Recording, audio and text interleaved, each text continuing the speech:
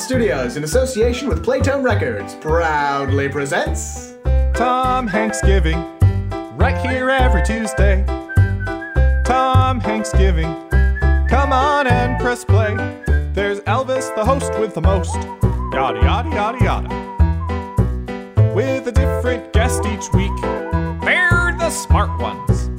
Each episode's a new movie about Tom Hanks, the man himself. Of course, it's time for Tom Hanksgiving. It's the best you can get. It's the rootinest, tootinest podcast on the internet. Tom Hanksgiving. Howdy, partner, and welcome to Tom Hanksgiving, the teen sensation podcast you try to forget, but it's just so hard to do. I'm your host, Elvis Kunish, and today, That Thing You Do, 1996, written and directed by Tom Hanks, his first feature film. We're joined in the studio today by Mr. Brian Dressel. Hi. I love that you call this a studio. They don't know. Splot Studios exists. Yes, it's they true. don't know it's not a studio. How's it going? It's going well. It's going very well. I Fantastic. got to watch a lot of movies this week. What movies did you watch? Well, on my podcast, I'm doing a battle episode, which means I have to watch all of those movies. Oh, and yes, this yes. movie as well. So that was 6 movies I've had to watch this week. And this one was clearly the best. Well, of course, yeah. I mean, I did have to watch The Great Escape last night, so trying to compare anything to The Great Escape's a little tough. Ooh, yeah. Okay, that's fair. Yeah. Although that was my first time ever watching it beginning to end, and I have to say I'm not that big fan, which is probably blasphemy, but... I think I've only seen it beginning to end in film school. Yeah, it was just, for me, it's just, I don't like the score is so iconic, and it totally goes against what's happening on screen, and then I get annoyed. Well, here's a movie where the score, or at least the soundtrack, totally goes on. Oh, yeah. Everything score-wise is perfect in this. It's brilliant. So what... I mean, we talked about this long ago because I knew I wanted to bring you on. It's just been forever. But That Thing You Do was one of the ones you mentioned. Mm-hmm. Absolutely wanted. What about this movie made you choose it? No, this came out in 96, right? Along with everything else that came out in 96. Yeah, this was right after, like, he had just become the biggest thing ever, right after Forrest Gump and Apollo 13 and Toy Story. That's what I thought. So when Forrest Gump came out, I declared Tom Hanks as the greatest actor ever as a child. I was 10 years old, so what did I know? But I was probably right. You beat me to the punch. Yeah. But, like, it was to the point where I was obsessed with anything he was going to be in. And this was around 10 is when I started learning like what the directors actually did and how big directors were. And my dad told me that Tom Hanks was directing a movie, and that suddenly became like my end all be all of I need to see that movie immediately. And as a 10-year-old, being the one kid in the theater was like, I need to see That Thing You Do. It was a little weird, but I loved it, and I made everyone go see it. I made my friends go see it, and I was still really the only one who wanted to see it. But I was obsessed with this movie because I love Tom Hanks so much, and because this was like his passion project. It's perhaps the most... Yeah, I want to get into that. Is this the Hanksiest movie ever because it's his vision? I think so. I mean, if you look at it... Sorry for all the noise of the watch being taken off. If you look at it, it's just so, like... It is, like, clearly his baby. Like, everything about it. Like, it didn't look like... I don't even know. Who's the studio behind this? Is it... This is Playtone. No. What does it say? I think it's Sony? Oh, it's Fox. Fox. Oh, that's right. Yeah, they have the big Star Wars intro. And it's clear that, like, Fox didn't give him a lot of money for it. Like, it was very... Like, he put a whole cast of nobodies other than himself in the movie. Was Liv Tyler was someone at this point, though? Kinda. Not Well, really. She was somebody because she was Steven someone's Tyler's daughter. Yeah. Okay. But as an actress, you look at, like, all of her big roles came after this. Like, Armageddon. That makes sense, Like, yeah. they're all, like, after this. And... So she was kind of the draw. I mean, that's even if you look at the box art here, she's the only one who can even really see her face. Well, it's actually Tom Hanks is even bigger. Well, yeah, I'm not he's counting him. Yeah, it's crazy how he's such a minor. Well, he's not a minor character, but he compared comes to the in rest like of the cast, Act 2, right? Yeah, he's in the. He's certainly maybe a third through the movie he shows up, Yeah. and But he's important after that. But he's important, yeah. kind of like the wise old guy in the corner who just kind of says everything that's going to happen. he's Master Splinter. Yeah, totally. I mean, this is a complete corollary for the Ninja Turtles. Yeah. If instead I never of thought about it like that, but yeah, it can work. oh, I have a whole thing I want to get into that. We'll save that for a little later. But I guess you're right. And even like the cameos, like obviously Rita Wilson's in this, but Yeah. she did it for free or as close to free, obviously. Yeah. His two of his kids are in it for like a second, For half a beat, yeah. which I didn't even notice. I don't know how many times I've seen this movie. And Chewie, my wife, is the one who pointed out, like, oh, there's Colin Hanks. I'm like, there he goes. So actually, you said Chewie saw this movie the first time when you rewatched it. Yeah, she had never seen it before. It's one of those ones where she'd always kind of, like when you've assumed you've seen a movie. Yeah. And it's like, well, I've seen that. And then Through pop culture as yeah, much. and then you sit down and watch, like, I've never seen this. What did she think for the first timer? She liked it. She really related it kind of to what I was talking about before we started recording, like the whole modern musical thing. It was kind of like it did that before that was really a thing, where like it was a musical and everything's important to the story, and they're playing it. I'm always forgetting the word. Starts with a D. Diegetically. There it is. Yes. And they're playing it all like that, but it's still like it's all very musical oriented. So she thought it was kind of cool that he was doing this way before it became like the popular thing to do. Yeah, and there's not too many variations of songs in the movie, but they do get some, and it totally works. And the songs are great. I bought the soundtrack immediately. Like, Absolutely, yeah, me too. I rebought the main song today. It's fantastic. It It's still plays so on the radio good. every now and then. Yeah, it does. I mean, I never listen to the radio. You don't have one of those things? No, I don't. I know they come in cars sometimes. They do. Yep. Cars usually come standard with the radio. I missed. I don't think I got that on my. At least I don't know how to use it. It was stolen out of the car. It was a cheap car. Fair enough. Let's talk about that thing you do. The song, the title track. It's a good song. It's so damn catchy. You probably noticed I was doing the drum. Yep. As you were getting in and in the bathroom, and just I've been doing it all day, and it's so catchy. It's a really surprisingly good song for what was. Did you look up who wrote it? It was Adam Schlesinger. It's the dude from Fountains of Wayne. Oh, okay. Yeah, and it's like, oh, they're a good band.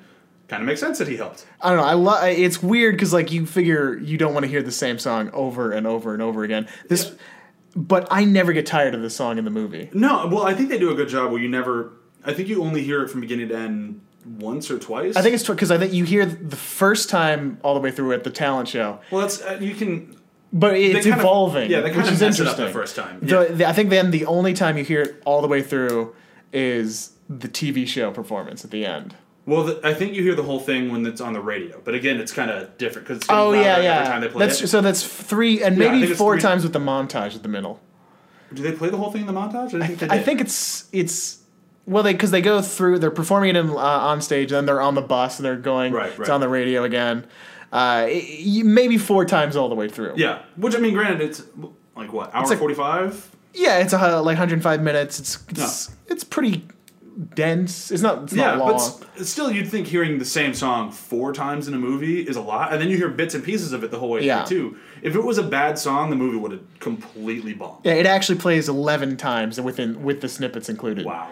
That's a lot for one song. Yeah, but you're right. It had to be like this good of a song. Yeah, absolutely. Otherwise, any other song you throw in, and who wants to watch this movie? Even if it is a good movie around the music, but yeah, it would have been it was a tricky thing that they pulled off, and they did a really good job with it. And the thing that I really like about the song, although when you listen to the album, like their other songs aren't bad, but you can totally understand, especially given the whole tone of the movie, that they would have been a one-hit wonder. Yeah. I had this interesting arc this time watching it because I felt like every time like they were playing a different song, it's like, I wish they were playing that thing you did. I was like, oh shit, I've become the audience in the movie. I am like subjugating them to be forced to do this one thing and not move on. Yep. I am the guy who buys McDonald's now. and I felt kind of bad. I mean, the one-hit wonders, they exist. They're a real thing. So I like that, kind of not just talking about the song, but I love that he made a movie that looks like it's going to be about, like, that hit band. Like, it looks like he's trying to make it like the Monkees or the Beatles. Like there's so many parallels to the Beatles in the movie. I mean, they bring it up, I don't know, 3-4 times. Yeah. But it clearly looks like that's what they were advertising it as. And then when you watch the movie, it's a much more honest portrayal of what very easily could happen with a band like this, which is just, it didn't work. Yeah, you had one great song everybody loves, but you just didn't have that staying power, that follow-through. And for them, again, talking more about the movie as a whole, I wonder if it wasn't for Jimmy, if they would have stayed together. Like, if they would have just replaced the guy who disappeared, if, what's his name, Steve Zahn had come back. Oh yeah, It because kept going. Like, right, because Jimmy's the talent is Yeah. how Tom Hanks calls him out in the end. Well, yeah, and it'd be interesting if he hadn't been such a stick in the mud.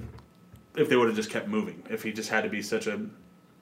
Well, yeah, I always find that interesting because, and then this is going to frame a larger conversation where it's like, why? Because you have 4 band members, and 5 if you include Liv Tyler's kind of Sure. cursor or satellite character. Yep.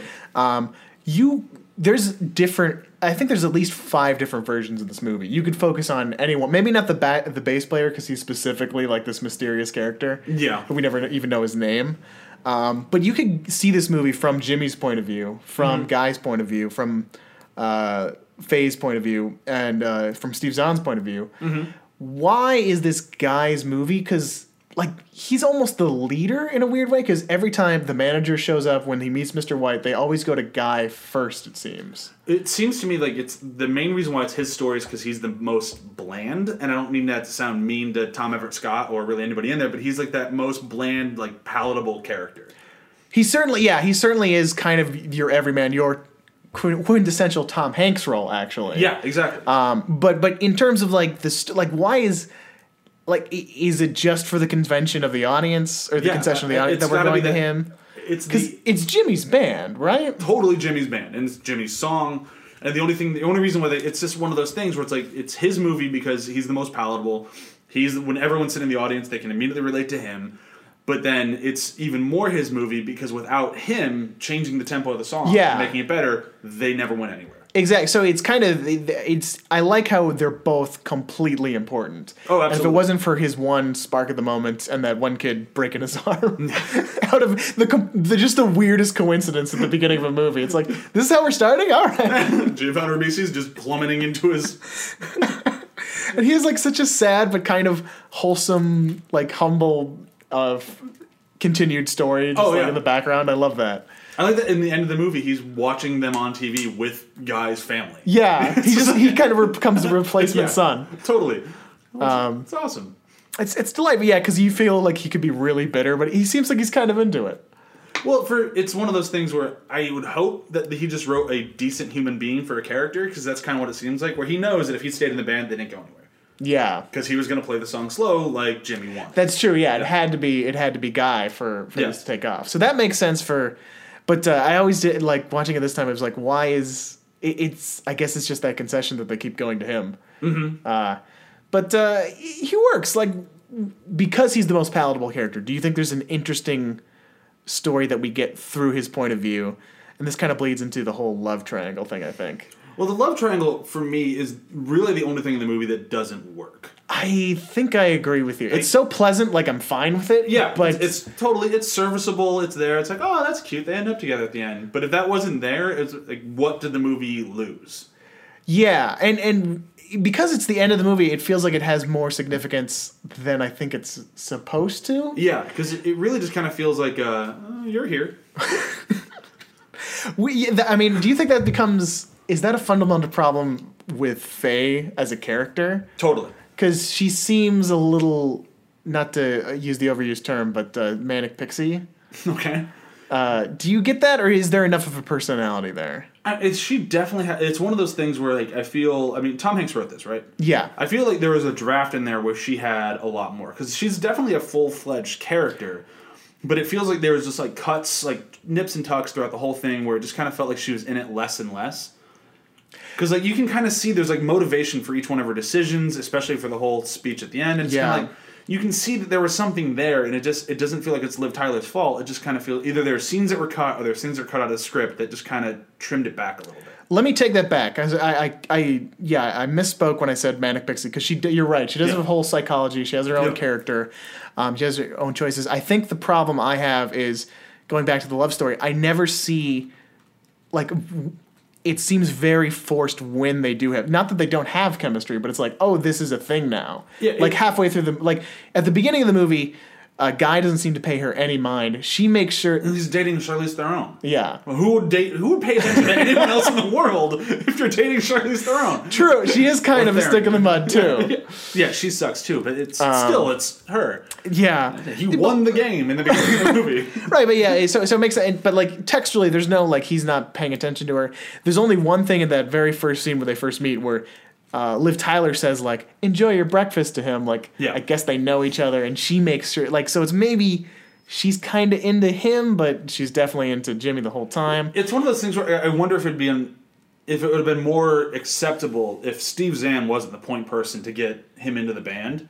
Mm-hmm. If it was like Liv Tyler's like, oh, I know a guy, he's a great guy, he's a drummer, and like it's that one little switch. If you're like, oh, I buy the relationship a little bit more. Yeah, because they have which I think would make sense. I do think I prefer it to be Steve Zahn. Well, I'll just give him more parts of everything. So yeah, like, more him on the screen, I'm sold. This is like the best Steve Zahn performance. Oh, well, I can make a strong argument for Saving Silverman, but it's a crappy movie, so it'd be I've been there before, especially with Tom Hanks in a few situations. But no, this Steve Zahn is so delightful. But before we dive into him, just to finish up this whole Liv Tyler, I think you're right. I think it's mostly that. And it's like halfway through the movie when they're on the plane, that's the first time it seems like Guy's giving her the attention when she's sick and like puts it like, where is this? But that doesn't feel like that. Still doesn't feel like romantic. It just feels like he's the one in the band who isn't either completely obsessed with himself or just aloof. Like that's true. In it. So it's just like he's a decent human being. It's not aggressively or even assertively flirting or anything. Yeah. It's like he's the nice guy. But maybe that's the problem. Is like even though he would do that, it's like. When does this become romantic? At the end. It's really at the end when he goes into see her. Which is like the weirdest thing because like she's been in a 2.5-year relationship with this guy. Yeah. There's no way this is going to work out despite what the epilogue tells us. Yeah, well, I mean, the epilogue kind of tells everything where he had a career as a drummer and then he left to go teach school. Like clearly that sounds like a very pleasant sentence, but there was some drama there. We're getting the fuck out of LA. This is going to be a problem. So he left to save his marriage, is what I'm saying. I'm inferring the end there. I guess that's a good point. And it's like, it really comes through that Jimmy is the talented one. He's the only one who did anything artistically speaking. He did 3 more records with the Herdsmen, his band. Again, for Playtime, though, which I thought was funny, that he went back to the people that he hated. Well, it speaks to me like it's such a Hollywood thing because even though he had that horrible or falling out with Mr. White, it seems like Mr. White would be like, this kid's talented. Yeah. It's business. Let's go back to it. I hate him, but he'll make us money. Exactly. Yeah. Which seems very appropriate to his character. Oh, yeah. Who's your favorite member of the band? I mean, it's got to be Steve Zahn. He's Lenny. Lenny is fantastic. He's just so good. He's the Michelangelo, if you will. He is. I'm sure you will. He's a party dude. He is, and he's one of those guys where he's charming, he's funny, and you never feel like he's holding the band back. It's not like one of those guys like, well, he's funny, so we keep him around. Like he never feels like he actually feels like he has a place there. Like, yeah, he's the glue. He's the heart of the band. Exactly. Yeah. And I think he's the guy who makes everybody like happy to be there. Because Jimmy, he's like, he's got to be tense even when it's a good time. Yeah. What's his fucking name? Guy's easygoing enough. Yeah. But yeah, you're there for Steve Zahn. He like his face when he discovers that the change in tempo is the best thing for the band and everybody's into it is so delightful. He lights up the screen and like it's one of those things. Like I don't know what he did before this. I think he had like 1 or 2 roles in a TV show. So it's one of those things to be like a fly on the wall in his audition. Like, oh, this guy's perfect. Yeah. Like he just nails everything in that character. Yeah, I think if this was his movie, it would be plagued with like, oh, he's the fuck up too. It's not just he's the goofy one. Which is, again, it kind of annoys me how little Tom Hanks directs and writes, because clearly he can do it. Unless this is just one of those things that he'd been slaving over his entire life. Yeah, apparently, from what I read on IMDb trivia, he was writing this on Forrest Gump promo interviews, like during that tour for the promotion, because it was so boring. So it doesn't seem like, I mean, maybe the idea was in there forever, but but it's one of those, because clearly he can write a very, very solid movie. Because this is, specifically with Steve Zahn's character, you can make that a very easy, just kind of like, well, he's a dope and we don't need him. Mm-hmm. Maybe we'll have to lose him at some point because he's not talented enough. And they never do that. Like he's funny and he's and he doesn't feel like a two-dimensional, just kind of like joke character. He's his own person. To Tom Hanks' strength as a writer and as a director, I think he really focuses on character and actors because nobody in this movie, I think, gives a bad performance. From the bit players to the leads, everybody's really strong and really well cast. Yeah, and even down to the guy who's like their fan, to where now whenever I see that guy show up, I'm like, oh, it's the fan from That Thing You Do. Yeah, who's got a more memorable character than the bass player who just disappears. Yeah, no, everybody's really great and has a good hold on a character. And everybody has, like when Steve Zahn does disappear, it's because it's completely out of his character. He's the guy who, his fault is that he's been single this whole time. He finally finds somebody and he goes way too fast, way too far in. Clearly, this will never work. No, which it doesn't. Yeah, of course. Because it's like, oh, you got married because you're in a band. She married you because you were just on that show. Mm-hmm. Who played the bassist? You keep mentioning him. Ethan Embry. Yes. Oh, I love Ethan Embry. All these people have had lots of work. They're still working. I just haven't recognized them from a lot of things. They're on a lot of TV shows or bit parts or guest stars. Well, the guy who played Jimmy was just on Legends of Tomorrow's Jonah Hex, and he was awesome. That's fantastic. It's a very different role for him compared to this, but he was awesome on that. And Ethan Embry, I don't know what he's done recently, but like back in the day, he was in Can't Hardly Wait, and he was great in that. Like, oh, that's fantastic. Yeah, he's an awesome actor. It's just kind of sad not to see him currently. I'm sure he's still doing stuff. Yeah, and I think Tom Everett Scott, the last, not notable, but the thing I not recognize because I didn't watch it, but he was in the Scream TV show. I think he was the main character. I saw the first episode, wasn't a fan. Yeah. But he's working. That's the important thing. He has a job. What did you think of the young Tom of the movie? Tom Everett Scott, his performance. This was his, I believe, his first role or first major role. He was in like one tiny thing before this. Which he might have actually done, like recorded after this, and it just came out before that. Exactly. One of those situations. I think he was really good. I don't understand why his career didn't take off more. Like, it's got to be one of those things to be vouched for by Tom Hanks, I think should carry some weight. And instead he just went and did an American Werewolf in Paris. Yeah, that's right. That's right. It's like, I don't understand the jump, because I don't think he was bad. I actually think he was pretty good in this movie. He was really good in this. I thought he was good in Dead Man on Campus. He's very humanizing. He's great. Yeah. He's much like the movie itself, or the song itself. He's very easy to listen to. He's great to watch. Do you think it's because Colin Hanks became a thing?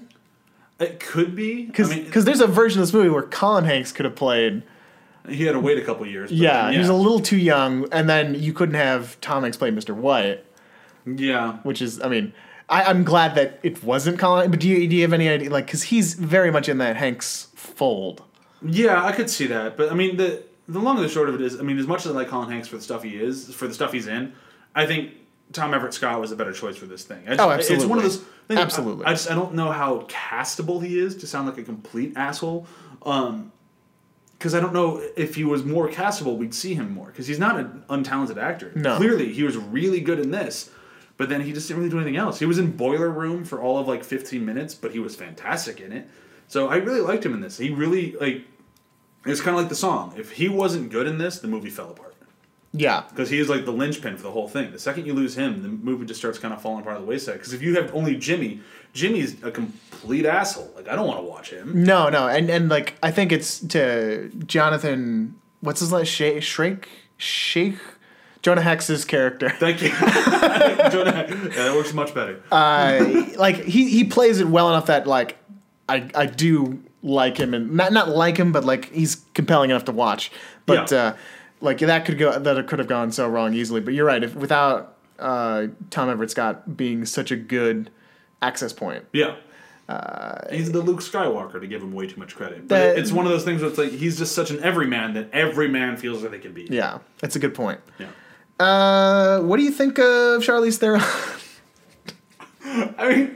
I love her in Mad Max Fury Road. She's amazing in Mad Max Fury Road.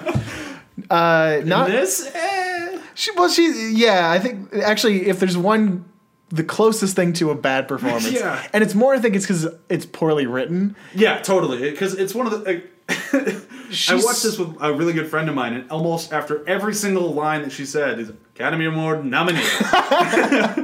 It's I think she's the closest thing to a bad performance, and I think it's mostly because like so much of her stuff is the first scene she's in, she's like written so one-dimensionally, like I just don't want to be here. Mm-hmm. She gets when she's in the car and a couple other scenes, it's like she's actually kind of into it, but she's just doesn't have any interest in the band. Yeah. She's into that it feels like she's into a guy actually having a good time and doing something with his life. But then like the whole dentist thing, like why did we need that scene? Because we really wanted to see her go, "Hi, I'm Tina." It's like the most flat line. It's the easiest thing to cut. You could have shot it and still cut it out of the movie. And you could have had the scene with Tom Hanks or whoever it was saying, she left him for his dentist. Which, I don't need to see the dentist. Sure, he's a hunky dude, but I didn't need it. Yeah, it doesn't add anything to the movie. No. Maybe one laugh if you're into that. If you're into that, or if you really want to watch one of her worst delivered lines in her entire career. Yeah, maybe he just had the foresight. It's like, this will be funny someday. Yeah, this will be a highlight reel at a Christmas party for someone. Yeah. You could have dropped that. I mean, it doesn't. I think Liv Tyler actually says, because it's weird. It's weird. Going back to the love story, it almost feels like Mr. White, Tom Hanks' character, plays matchmaker. Oh, he totally does. At that spot, because he's like, so you and Jimmy have been together for 2.5 years. What's the deal with a guy? And she's the one who talks about how Tina, Charlize Theron. That's right. But it's a really weird. I don't know why he was so determined to have this love story in there, because you're right. It totally feels like he's like, hey, you two should make out. And it's like, what are you doing? Why do you even care? It's weird because it has that metatextual thing, too, because it's like, it's his movie and he's in the movie pushing them toward it. It's very strange. It's like I said, it's the only thing for me in the movie, not counting her Charlize Theron's performance, that doesn't work for me. I don't need it. The weirdest thing in the movie, which is the very end, where Lamar breaks the fourth wall, just stares in it. What the fuck? I mean, it's one of those very classic mystical black man parts. Yeah, the magical Negro. Yeah, and that's great that you have it, but why? It's weird because I feel like halfway through the movie, maybe I guess the seeds are built there when they're still in. What is it, Eden Prairie? No, Pennsylvania. Right. They're building the seeds of it there with his obsession with Del Pax. I'm sorry, can't remember the Del. Good old Del. Yeah. The jazz musician who I could look it up if I wanted to. You guys know it. You know Del. Yeah. Dude, you're getting a Del. Guy's obsession with that, but like it's weird. It almost feels like there's this because. When he talks to Lamar, who shows up and is like this crazy, charming, mystical black man character. Yes. He's like, I want to see the good jazz. Oh, the good jazz, which is like, which is complete surface text for black jazz. Yeah. And then he goes out and he meets the black jazz musicians, and then he actually meets his hero. And it's almost like, is this a weird? What is the racial politics of this movie? They're very strange, and it's one of those like we're just not going to talk about it. Yeah, and I don't think we'll acknowledge that there's some racial tension in Los Angeles, but we're just not going to talk about it. We're going to pretend that everything's fine. And is it almost like saying that because the voice of like Del shows up at the end and it's like let's just jam together? Yeah. Is it speaking like that's what true artistry is like not the fame? Yeah, totally. I mean that message is there like in spades. Yeah. But it's something that white people don't have to ignore. Yeah, the chase for fame. I mean, the only problem I have with that scene is I really want to hear the rest of that song.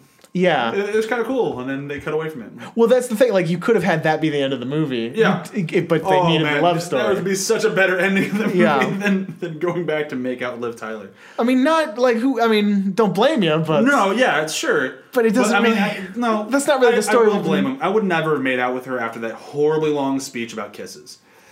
So I'm not going near her. She is way too obsessed with kissing. I'm good. That's like a 3-minute speech. It's a weird speech to give in front of people. Yes. Like, if you're gonna do it, like I kind of admire you for having that much to say because this guy's been a douche to you. Yeah, it took her long enough. I can see how it's been building for a while. I mean, she just kind of wants to humiliate him. Which, again, he's humiliated her. I get it. But it is a very intense speech to say in front of people. It is, and if you were to play a drinking game with it, where you drink every time she says kiss, you'll be dead at the end of it. Yeah. She says kiss so many times in that thing. Do you think Tom Hanks has a thing with kissing? I think so. I think that speech is kind of clarifying. So many kisses wasted, though. Yeah. And, well, I don't know. When you parse out the song, it's Jimmy's song, but it's a hollow song for him. He doesn't really mean anything by it, is what we get from her speech. Yes. If you think of the song from Guy's point of view, is it about him watching Liv Tyler be with Jimmy? Is that what we're supposed to get, even though the connection's kind of fumbled? I mean, maybe? Or is it could be one of those, like, pleasant, like when you're in film school and, like, is this what you intended with the movie? Yeah. Yeah, happy accident. Yeah. I can see it being enough there, but, like, it still doesn't do the work of the movie. Like, this isn't a love story. No. And not that you have to have your movie be a love story for people to end up together. But maybe you did in 96? Maybe. Maybe it was the 90s that they just... Maybe Fox told them you can't market it without a love story, so shove it in there. That's possible. Yeah. Although I don't think you needed them to get together for it to be... Like, you could have had everything else and then just that changed. Yeah. And again, we're not telling a story about real people, so... Yeah. Although they do a really good job making it feel like they're real people. Yeah. Which is a credit to both The Tom writing. Hanks and Tom Hanks. And I guess the cast. The cast. This was the major thing in the movie, if I could talk story moment, if you don't mind. Please. The thing for me that really kind of burns me is, like, as somebody who likes to create things, like I've made a number of short films, I made a web series, that sort of stuff, you always kind of have, like, you're going to side with the artist a little bit. Yeah. So you kind of side with Jimmy. He's being a total dick about everything, so it's kind of like, you need to calm down. But at the end of the day, it is kind of nice to know that he was right. Their contract sucked. It did, yeah. And, like, it's kind of one of those things where it's like, you don't have to be such a dick about it, but it's almost reaffirming as for somebody who wants to create these things, like, yeah, read your contracts. So he's been begging the whole movie that he wants to go in and record new music, which is awesome, especially for, like, a new and upcoming band. A lot of, like, younger bands, if you listen to, like, modern music or even old music, they get their, like, few songs that, like, let's just play these to death, and if we have to write something else, I guess we'll try. Yeah. And the really great ones constantly come out with more music, and that's what he wants to do. And when he finally gets in the studio, he's like, cover these other Playtone songs. Yeah, which is terrifying. It is a shitty contract, and, like, coming in from that artistic point of view, it's like the most terrifying thing is, like, getting successful. It's like, what's the next thing? Like, I love that he's chasing that. It's like, he knows maybe it won't be as good, but he's got to make something new before this falls apart, which it very quickly does. So it's one of, like, if he was a nicer guy about it, I would be on his side the whole way through the movie. I think but that kind of speaks to the whole, like, almost the whiplash mentality, where it's like, if and a sad thing that is almost true 100% of the time in real life, the more of an asshole and selfish douche you are, talent is kind of, maybe not talent, but success is... Yeah, you're willing to take the world by the horns a little bit more and that's aggressively. Like, I appreciate the honesty, but it's always kind of a bummer. That's why like I gravitate so much toward Tom Hanks, is because for all the possible knowledge in the world, he is as wonderful a guy as he could be. Exactly, yeah. And he's the most talented guy. Which is, it's such a rarity. Yeah, that's why he deserves his own podcast. Yeah. But yeah, no, I completely agree. Like, there's so much of me that agrees with Jimmy. Yeah, like it's one of those things where I kind of wish that he had said something earlier, because he said it really dumb in the beginning in the camper. He was like, I'm hesitant to sign anything that pertains to my music. It's like, well, then you're not going to be successful. Like, you have to sign something pertaining to your music. But dude, are you crazy? A man in a very nice camper wants to put our song on the radio. The best line in the movie. Give me a pen. We're all signing. I love that it's Steve Zahn who gets them to sign. Oh, yeah, but he's not wrong. Like, that first contract, definitely sign it. The one with Playtone, time to hire a lawyer. Yeah, exactly. Like, when you're signing with a dude in a van who's giving you stew just to play the song on the radio, sign it. You're gonna be fine. When you're signing with the ultimate record label, hire a lawyer. Yeah. Because the lawyer will go, no, their second album will be nothing but covers and Spanish covers of their own songs, because that's stupid. Yeah. And I have narrowly escaped, but I've had some friends who have had similar contracts that have been a big bummer. Yeah, I have one friend who quit the film industry because he got locked in contracts, and he's like, I'm done with this. I'm not doing this. Yeah, so it's a real thing, and I like that. Maybe this movie isn't to, like, the biggest, widest audience, but for specific few, it's... oh yeah, this can pull some heartstrings for not just the romantics out there. Like it's like, oh, this is too real. Yeah, maybe that's why they needed the Yeah. shoehorn in love story. Not because it's too real, but just because like that's another thing they can grab onto. Yeah. To jump back to kind of this story and how specific it gets, I want to mention friend of the show, former guest of the show, and on your show as well, Elliot Campos. He's going to be on my show this weekend. That's fantastic. Yeah. So don't forget to listen to that. We'll Yeah. do the main plugs at the end. Yeah. But I'm not here to plug. we're here to Hanks. I'm here to talk about Tom Hanks. But when he last time we watched this movie, he mentioned that he likes it. He's kind of shitting on the movie, but as Elliot does. No way. But he mentions that once they hear the song on the radio, he's like, I'm kind of over it, which is insane. But That's think like one of the greatest scenes in any music movie ever. No, he likes that scene, but everything after it Okay. kind of dies down for him. And I see the point, but I think it's because that's when the problems, the tension actually rises. So it's less of a fun movie because it's less fun for the characters. Well, the thing about the movie, I mean, I feel like it's in a very neat 5-act structure. I could see that. The thing with the movie for me is that even when like the tension starts happening, there's really not a lot of actual conflict in the movie beyond just Jimmy's a dick. Yeah. So it's one of those things where it's like, yeah, I mean, tensions kind of rise, but it never really feels like anything's really gonna turn out. You're never really afraid for like their well-being. It's like everything's gonna be fine. No. The whole time, it's like everything will be fine. It's like light on drama. There's conflict, but not yeah. drama. Yeah. Which usually is like the death knell of a movie, but it works here. It works specifically because the one time the drama comes out is with, I mean, it's a terrible speech, but it's with that speech about the relationship. So like when it comes out of left field and now it's suddenly serious, it feels that much more serious. Yeah. So it's a really kind of good rug pull. Like you feel like you're in the room, like, oh god, I can't talk. It's so awkward. Mm-hmm. I wish I wasn't in here. Yeah, it's all the feel time good stuff that this song, this movie has built up, has been building to this moment, which yeah, it's interesting. It's weird that it doesn't come from Guy, who's our main character. So I guess that's a potential criticism you can have. Yeah. But I feel like that's kind of part of the infected love story, which is the main criticism. Yeah. But I have to say, like, I think this movie moves. Like, it moves crazy fast up until what I deem the first end of the first act is when they win the talent show, because that's the first time everything has changed. They've changed the song. He's the main character of the band. I would say the second act ends when they've gotten on the radio. Okay, yeah. Because again, everything's how much changed. time is between that? Between the radio and the talent show. Yeah, there's a good scene because that's when we have the whole Tina subplot. Oh, okay. Yeah. They play at the pizza place several times. That's when they meet the manager, the first manager. Oh, okay. Yeah. Okay, I can see that. Yeah. Yeah, and then the next thing is meeting Mr. White, and everything still moves, but that up until the radio, it does move crazy fast. Yeah, but I feel like it kind of has to. No, I think it's great. Yeah, I love that. I think the pacing in the movie is really good. And that's something I complain about constantly now. It's like editors now are either they're charging too much or they're not trying hard. Yeah. Because a lot of movies now, the pacing is horrible. Like, have you seen Independence Day? It's one of the worst things I've ever seen. I'm not going to see it. Unless you're talking about the 90. No, I'm talking the 1996 movie, because every movie came out in 1996. But wow, you're right. It's insane. Look at a list. It's insane how many movies came out in 1996. But no, like the pacing in this movie is spot on. Like it's exactly what it needs to be, I think, at all times. This is maybe the best paced movie I've ever seen. It's definitely the best pace of Tom Hanks' directed movies. That's for sure. I can mention really quick that it's funny that I'm going to butcher his last name, I think, that Paul Feig is in the movie. Oh yeah, Paul Feig. Yeah.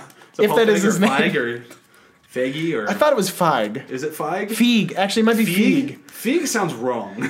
He's one of the DJs who introduces one of the songs. Okay. Oh, he's the one who would like, hey, we got the guys here. Yeah. Interesting. Yeah, Bryan Cranston shows up for like a hot second. He's an astronaut. Yeah, he's an astronaut, yeah. I love that. And that's funny because like it's not like a cameo where it's like, oh, we got Bryan Cranston. Like, he's just this dude. What was before Bryan Cranston was Bryan Cranston? It was before even Tim Watley. Yeah. So maybe we're right around the same time, actually. But I love that. I think one of my favorite moments in the entire movie that we have not mentioned at all is when they play a fake band in a movie. Yeah. And it's such just a great moment of like, I'm just thinking about it as somebody who's alive and well in 2016. that it's one of those things where like you would have heard the song 1,000 times by now, if not more. You'd never remember the first time you heard it, and it'd be one of those great things where like, do you know they're in a movie? And I'm like, wait, no, they weren't in a movie. And then you'd go back and you'd find that movie and you'd see them in the back and like, oh crap, there they are. It's like this great little like Easter egg that they created for a world that does not exist. It's a perfect, fictional Easter egg. Yeah, it's. I love that. I love those little things, and I love the throwback to it in like the radio interview when they're asking like, who's your number one influence, and he names the band from the movie. Yeah, that was great. Yeah, that's again, that's like Steve Zahn. He's quoted as the fool by Tom Hanks. Yeah. He's the Michelangelo of the group. Yeah. But he's not dumb. He's smart. He's clever in his own way. Oh yeah, he's like that's what I was saying earlier. He's not just like a 2-dimensional. I'm gonna be able to make jokes character. Like he's an actual dude. Yeah. Let's talk about the man himself, Mr. Hanks. Mr. Hanks. His performance specifically. We've kind of touched on the direction and writing. How do you feel about Mr. White? Again, because at the time when, like, as I mentioned in the beginning of this, when I was a kid.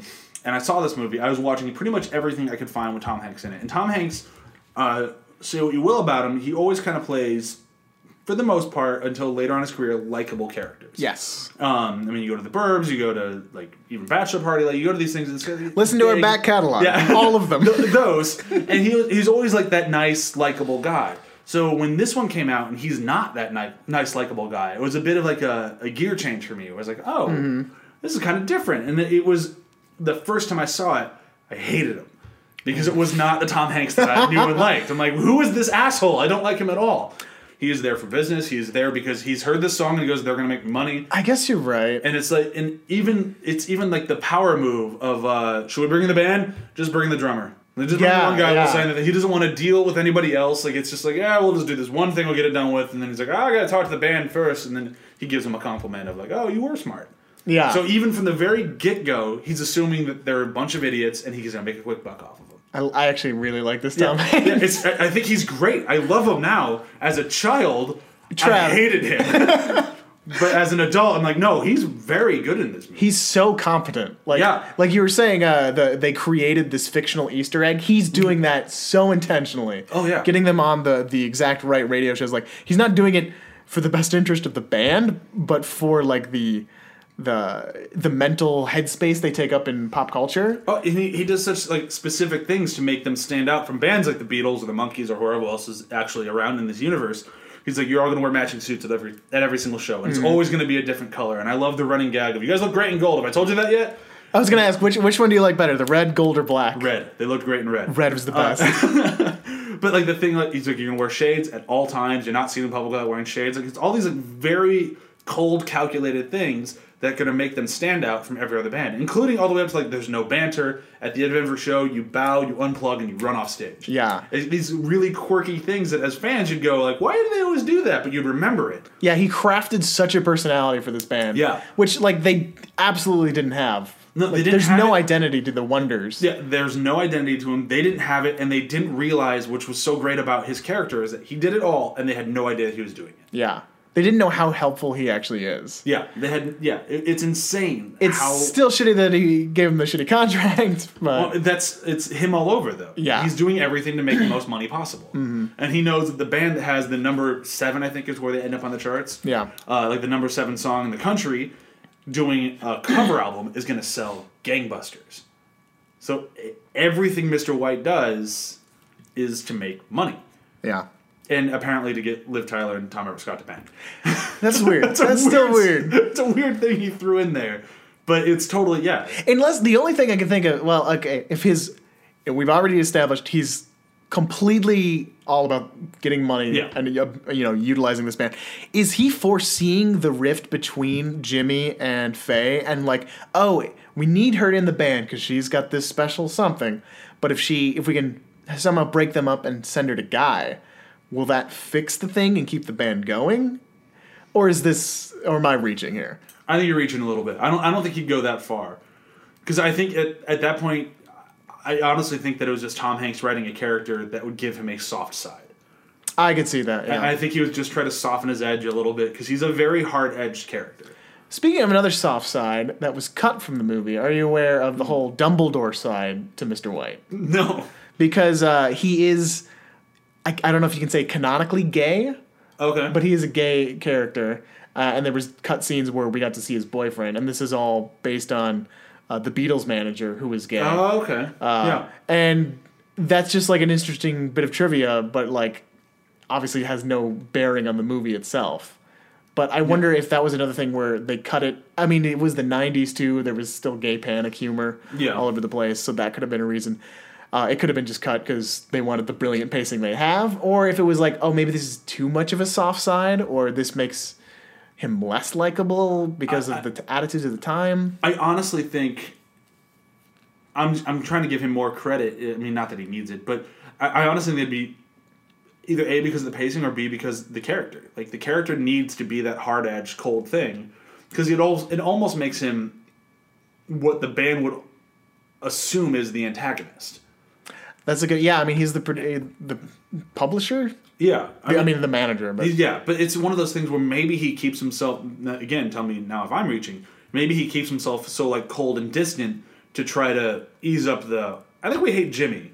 And then he's giving them a common enemy. He's got to play the bad guy. Yeah. Although it doesn't feel like he really actively antagonizes the group, despite being just more stern, curt. With it. So Mr. White, really interesting, different kind of Tom Hanks. Like he'd been a little bit of a douche in a couple previous movies. We just talked about Bachelor Party a little bit. My least favorite Hanks performance. I don't know why that's what it's getting in my head. Volunteers, he's kind of a douche, but he's a lovable rogue Han Solo kind of douche. So this is a definite new side of him. He had already started breaking into that with Philadelphia a couple of years prior, and then Forrest Gump. It's like, oh, he's a real actor, he's getting dramatic, but now it's kind of seeing... But even with like Philadelphia and Forrest Gump, he's still the likable protagonist. Exactly, yeah. So, but now he's kind of broken the mold. He's like, oh, I can do different things too. And I like that this is a role he wrote for himself to play. It's like, I really want to play against Tom Hanks type. Yeah, and he did an unbelievably good job with it, which is even more impressive because, I mean, this was his first feature directing, right? Yeah. Yeah, so directing and acting, starring in your own movie is not an easy thing to juggle. Yeah. And a lot of people flub it up horribly. And he did even really good, talented people. Oh, yeah. It's not an easy thing to do. And the fact that he did it and did a very good job with it is super impressive. Especially when he was going outside of his usual Hanks wheelhouse. Yeah, because if he'd stayed in his comfort zone, like other movies that I won't drag on in the mud right now, then it's kind of like, well, it feels almost, I mean, not to say, lazy feels like a strong word, but that's kind of what it feels like. Like, I'll write myself the easiest character in the world, so I don't have to worry about my performance, and I'll worry about everybody else's. Let's say less lazy, let's say easy. Easy is the right word. Because it's not, even doing your thing, it's very hard. Yes, true. A lot of work to make that believable. I think it's one of his better roles for sure.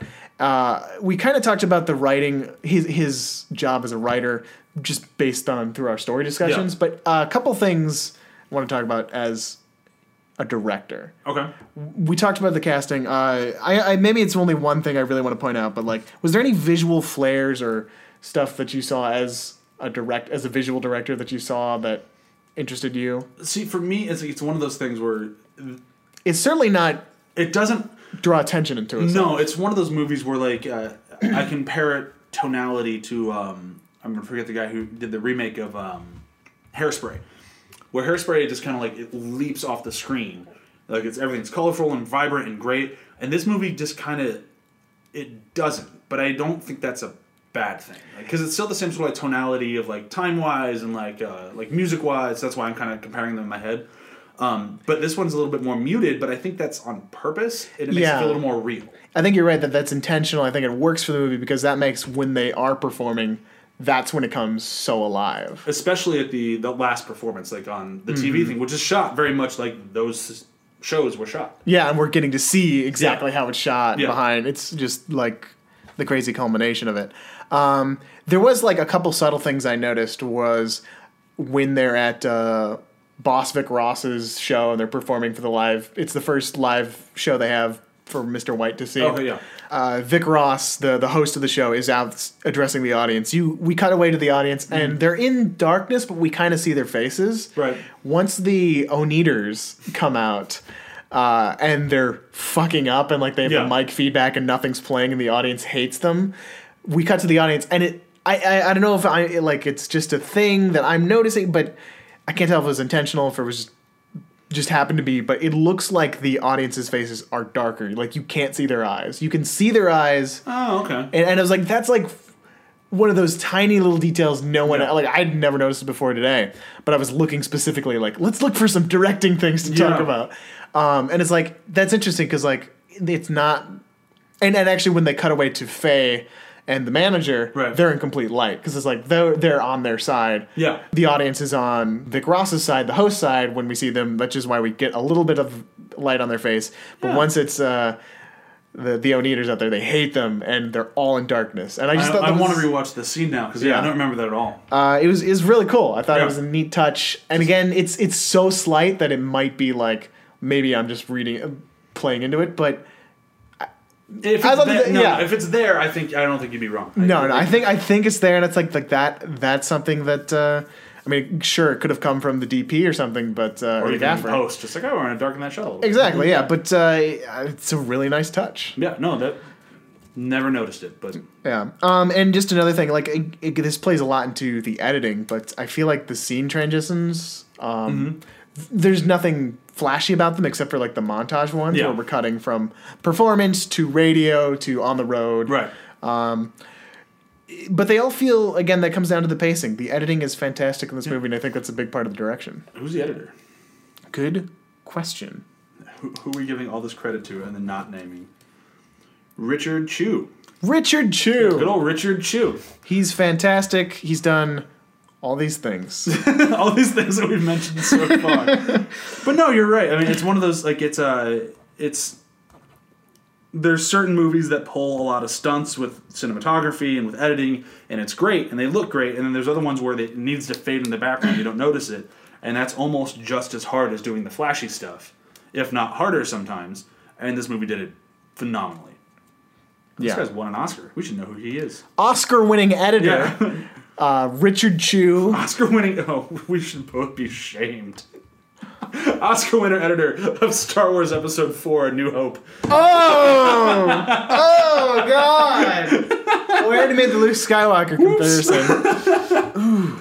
Damn. Yeah, he did One Flew Over the Cuckoo's Nest. Like, yeah, he's a good editor, that guy. Yeah. Tom Hanks hiring the best people possible to make the movie the best movie possible. That's the thing. Sometimes, like, not that Tom Hanks is less talented than this guy, but like hire people that are better than you. That's usually the idea. That's the best thing you can do as a director. I'm convinced that's the only reason Woody Allen has had so many well-acted movies is like he just hires the best people. Well, and that if you put out a movie a year, sooner or later some of them are going to be very, very good. Yes. And some of them will be horrible. Well, but a lot of the good ones came early in his career. That's true. So he knew what he was doing a little bit better. Yeah. He's a little bit more sane. But no, that's enough of that. We only talk about one Woody on this show. Yeah. It's not that one. We mentioned that Giovanni Ribisi breaks his arm. I did not mention that I love Steve Zahn's line and that he laughs about it. Oh, what happened to him? Asshole. Just broke his arm and just breaks out laughing. That reminds me, another, like, Steve Zahn has so many crown-winning moments. Oh, yeah. Like, when he tries to hit on Darlene and she's not having it. It's like, fuck, I'm going to dance and kiss somebody. And he grabs the cardboard cutout. I love that. I love when he's hitting on the, I'm forgetting her name now, the singer. And he's like, oh, I had my first... Oh, Diane Dane. I had my first moment to your album cover. My boy-girl moment. My boy-girl moment. No, you were very important to me. When is that ever going to be a good thing to say? But this movie, despite not being like the boldest, of stories or the boldest of camera work or anything, I think this is a fantastic feature film debut. Incredible performances. It's one of those. It's not even just a fantastic debut. It's just a fantastic movie. Yeah, it's like just all around. If you were going to put on the big talent show rating, like how would you grade this movie? Is this a you stink, a not terrible, a good, an extra good, a super, or wicked? I mean, I hate the rating system so much, but I have to go with wicked. Wicked. I'm gonna have to agree. Like, it's not perfect, but there's never been a time where I've not enjoyed any frame of this movie. Yeah, I mean, the story is not perfect. There's some little hiccups here and there, especially at the end, But I mean, at the end of the day, like, I'm a sucker for any movie about music. I've always loved them. It's just kind of like one of those things I like to go to. Like, and this one, it's right up there with some of the best. And like, that's super impressive that it's about a fake band that nobody's ever heard of, and it's all these like kind of like cheesy things, but it's all in this wonderful, neat little package, and it's just fantastic. Yeah, and as a Hanks like point of view, this is the true Hanks. It's so wonderful, and I love that we get to enjoy this. This is perhaps the Hanksiest movie there is, and in that way, like, just the way the song is the most catchy thing to say, and that the movie is just delightful to watch. It really embodies that, like, it's so likable, it's just as likable as Tom Hanks. Oh, absolutely. Yeah. Tom Hanks is his own review system. Considering how great of a writer and director he is here, we can only hope that it continues when we return next week with Larry Crown. It doesn't. Spoilers. Don't forget to listen next week for that. Follow the podcast on Twitter at Tom Hanks Pod. Tell us what you think of that thing you do. How many times do you listen to it a day? Who's your favorite Wonder? That's a good thing to get into. Absolutely. It's going to be Steve Zahn by a mile. You can follow me at Elvis Kunish on Twitter and pretty much everywhere else. Brian. You can listen to my podcast, After the Hype, where we discuss movies way after the hype, usually sometime after Blu-ray. If you want to listen to one on Julia's Eyes, the breakout movie, I'm on that one. You've been on a few, haven't you? You're on the video game video game battle one, and then Super Mario Brothers. I won. Yeah, spoiler alert. Yeah, don't spoil the ending. It's so important to the episode. Super Mario Bros. And then there was one more. What was the other one? I don't remember that one. I know you've been on a few times. Yeah. But you can listen to us. We're on row3.com/afterthehype, or you can find us on facebook.com/afterthehype, or anywhere else, usually ATH_podcast or just ATH podcast, all one word. And then I'm on Twitter at YBrianY. My name's spelled with a Y. Because you just joined Twitter. Yep, because I just joined Twitter. And I tweet like once a month, so it's usually good stuff if you catch it. And then I'm on Instagram at CensorLord, Spencer spelled with a Z, and I don't ever post photos to it. That's fantastic. Ever. But I have it if you want to follow it. Check it out.